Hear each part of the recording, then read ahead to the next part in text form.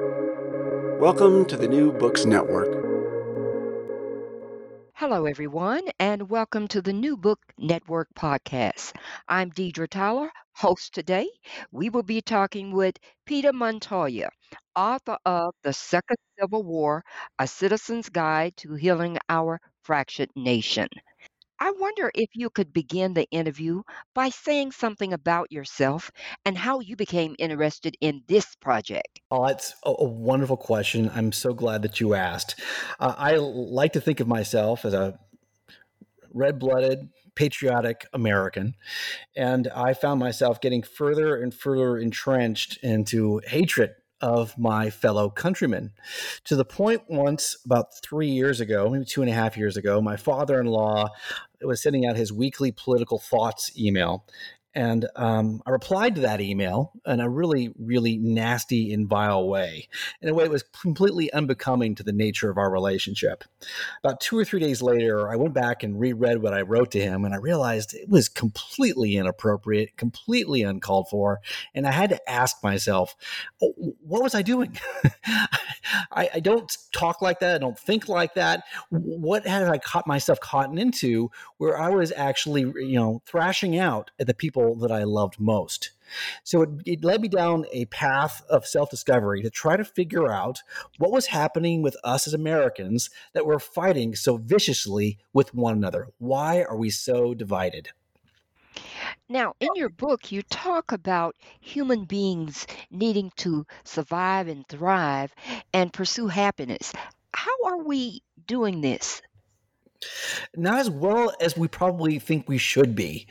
It's been really well documented that if you look at what makes people live longer, happier, and more fulfilling lives, it turns out it's not money as being the main cause. It's not fame. It's not possessions. What it is relationships. So having a wide net of interconnected, intimate relationships is what helps us flourish most. And we are largely pursuing the opposite means of that right now. We're trying to throttle each other's necks politically. We're trying to possess more things, have more stuff, and we're largely more isolated on our technology and our devices rather than being in relationship with one another. You talk about fighting like Captain America, and you give some really good advice here for the hazardous behavior. Can you share that? Oh, that's a great question. When we look at Captain America, it's so a wonderful archetype because he always is magnanimous. He always seems to rise above the fray, and he never does things out of vengeance or personal, some kind of personal motivation. It's not personal for him. It's always about justice and also trying to do what's in the best interest of the country. And we should take a page out of his book, out of his book of character, and behave much in the same way. So some of the things that I recommend to my fellow Americans, number one is to de-affiliate from a political party. There really is no benefit to us as individual Americans to belong to a political party. I know that sounds antithetical to a lot of people. There's a lot of benefit to the political parties to having us be members of their party because it has a voter base and it has a donor base. It has a group of people who are ready to vote and donate to their cause. However, what it does to us is it largely only spoon feeds us what we're supposed to think, and it removes our critical thinking faculties. So I highly recommend, first of all, that we de-affiliate from a political party, become completely independent, and be willing to look at the merits of each policy and or each party or each candidate on their merits. Because as soon as you affiliate with a party, you are incredibly biased. Bias means an inclination to behave a certain way. And that bias is another way of looking at that bias is an error in reasoning.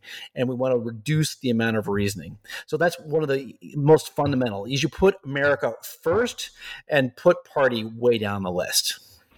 Now, you gave us a distinction between partisanship and patriotism. Can you share that with us? Yeah. Partisanship is putting your party first, and patriotism is putting your country's interests first. And largely what happens when we go to the ballot box is we have heard a bunch of sound bites from our echo chamber that usually say we need to fight for our party to gain power. We need to make sure that our party wins. And that is putting party over country. What I really hope that every American does is I think whenever they're looking at a policy or they're looking at a candidate or a party, they're constantly asking the question, what is in the best interest of the country? Not what is in the best interest of my side or my party. You really want to put the country first. And let me be very specific about what I mean by country, because the word country can be really abstract to most people, obtuse. They think of the country being the geographic borders. They might think of the country being some of our great monuments and the flag and the troops. No, the country really is the 330 million Americans living in it. And you can't say, I love my country while hating half the people in it. Those two ideas are incompatible with one another. So when you say, I love my country, it means I love the 330 million people who live in it. Now, you talk about the online communities and how these mobs are exploding. Tell us about this in the conspiracy theories. Yes. So what we've discovered as online mobs do exist. So it's more popularly called cancel culture. But the truth is, this cancel culture, which is largely identified with the left, actually exists equally on both sides. Both the left and the right enact what we'll call online character assassination on members of the opposite tribe and primarily on members of their own tribe. So if somebody spouts a viewpoint that the mob doesn't agree with, they'll take either part or all of their statement or part of their statement, and they'll point at this person and say, look at how ideologically impure this person is. This person is against us, and this person should be shunned from our group.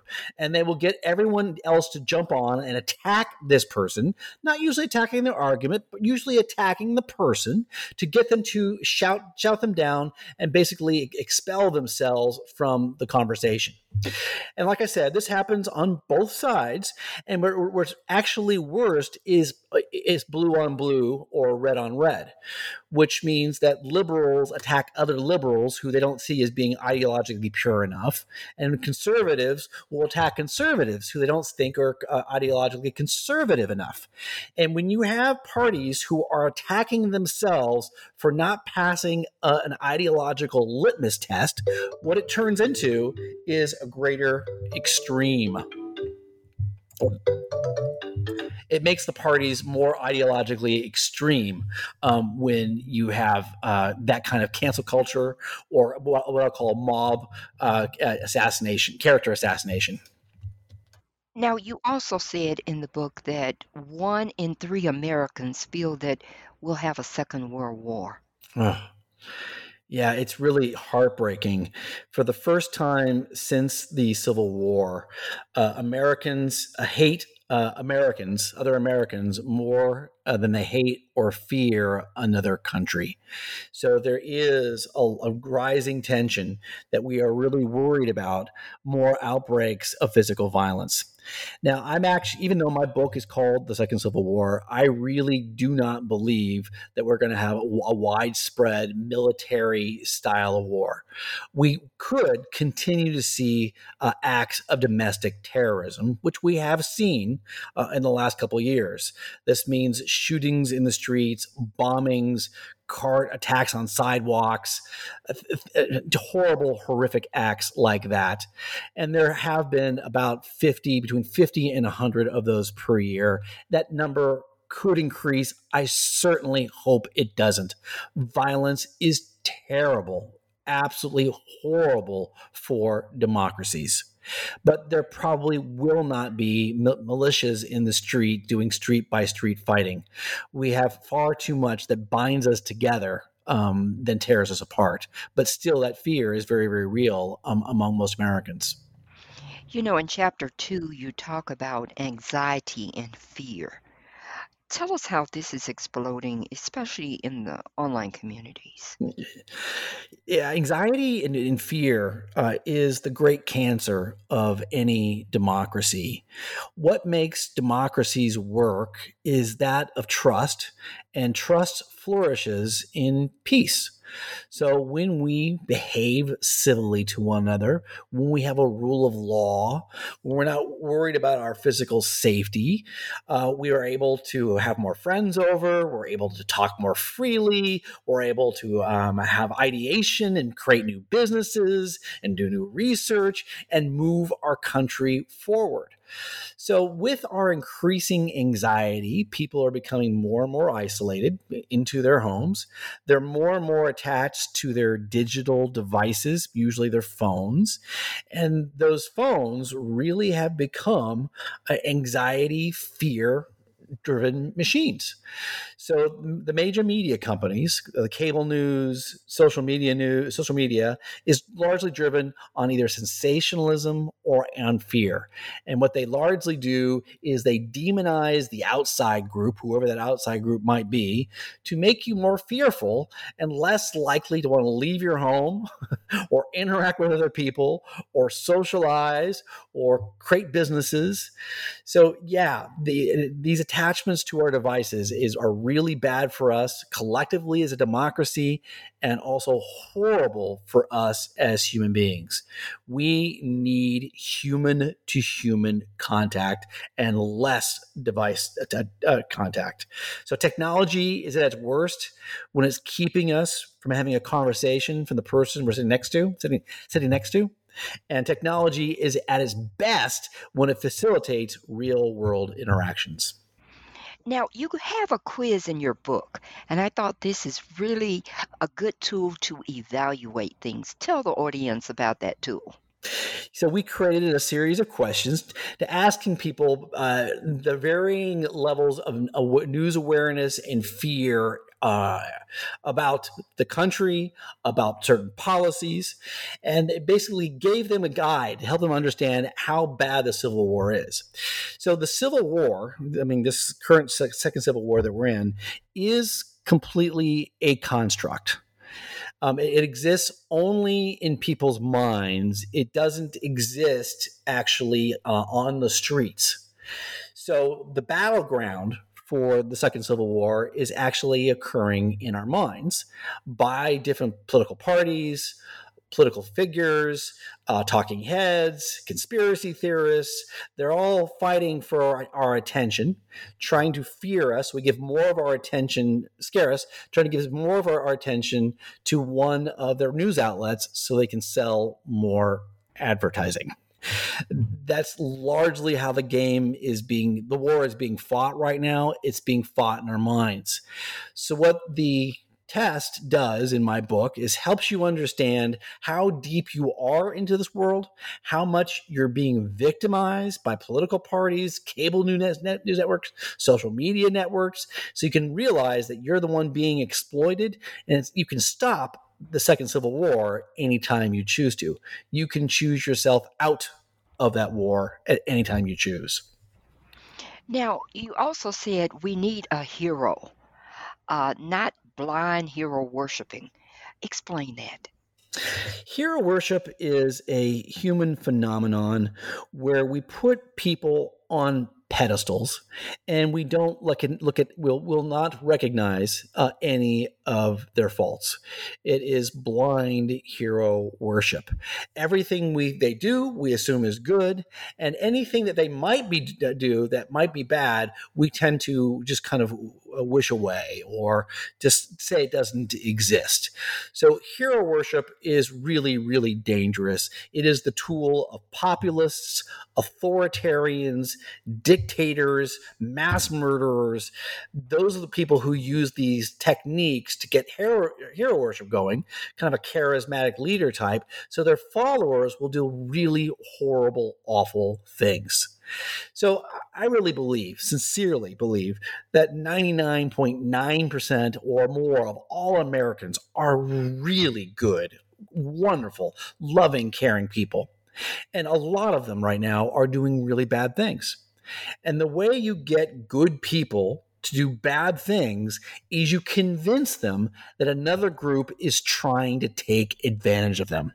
And once they believe, because of this, blind hero worship that they've been taken advantage of by some other group, then they will do whatever they think is justified, violently, more or through mob character assassination, to get back control because they feel they've been violated.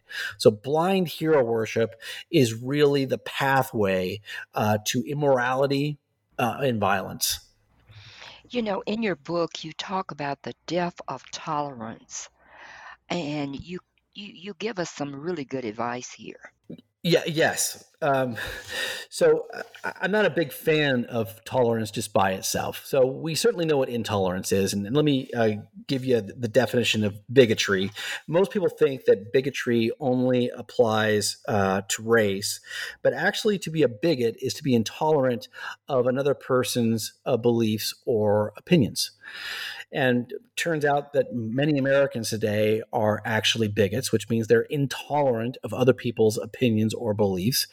So that's the intolerance part. To be tolerant is to say, well, I understand that you have different opinions than I do, and I'm going to tolerate them. So to be intolerant is to walk apart from somebody. To be tolerant is to stumble along with somebody. And what I really am recommending is that we are inclusive. And to be inclusive is to walk together arm in arm and really to bind ourselves on all the things that we agree upon.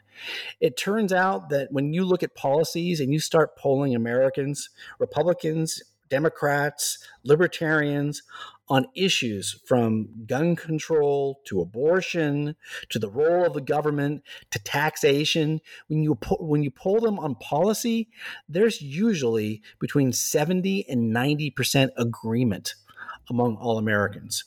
It's only when you put the label of party attached to a policy, the Democrats want this or the Republicans want that, that all of a sudden you find there's tons of rancor and there's tons of division. There is so much more that binds us together than what tears us apart. Chapter 15 was really one of the most important chapters, in my opinion. Tell us the story about Zach and the social media. I'm so sorry. You have to remind me that Jack. Okay, I got it. Took me a second here to remember that which one you were talking about there. Yes. So I've got a very good friend who I named in the book, Zach, and he became completely and totally obsessed in his online social world and also cable news network.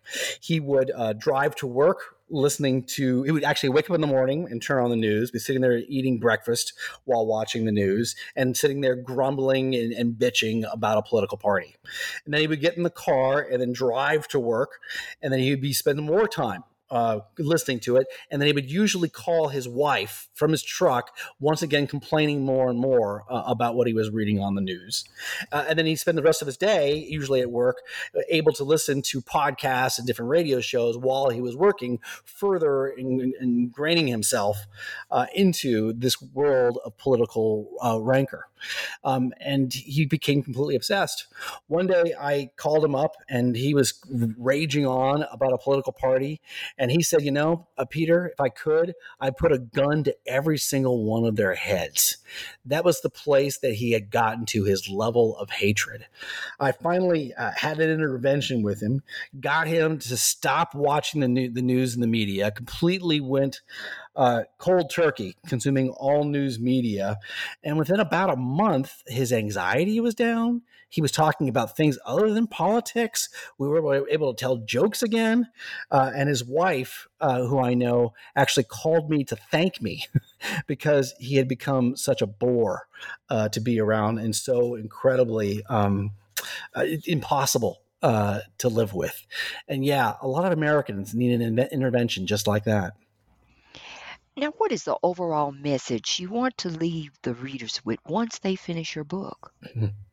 My book, The Second Civil War, A Citizen's Guide to Healing Our Fractured Nation, really is the first political self help book. It is designed to help Americans disentangle themselves from all of these feelings of anxiety and hatred and fear toward their fellow Americans. It shares that politics is important. I do want us to be well informed and to vote and to protest when need be and to advocate for our points of view to our representatives. However, it's not nearly as important as we're making it out to be. For many people, politics has become their religion, and I don't mean a literal religion, metaphorically a religion. It has become their way of life. And it isn't that important. So, yes, follow politics. Yes, vote, but it does not need to be all consuming. It isn't nearly as important as you think. And if you don't believe me, go on a social media and news fast for 1 month. No social media, no news, no radio for a month. You won't die, I promise, but just notice how you feel. Notice the way you can walk into conversations and not feel like you're already cocked and hair triggered, ready to explode. It is a life changing experience, not only for you, but also for your loved ones. I've taken up enough of your time. Can you tell us the next project you will be working on? Oh, wonderful question. I'm working on a book about social status. We live in a world where we are constantly fighting to improve our social status. And this need for social status can be the source of so much of our suffering and of our infighting. So I really want to illuminate to people the world that we're living in, this social status world that we're living in, so we can understand it better, reduce our suffering, and have more harmony with our coworkers and our family. Well, we'll be looking forward to that book. Thank you so much for being on the podcast. Thank you for having me.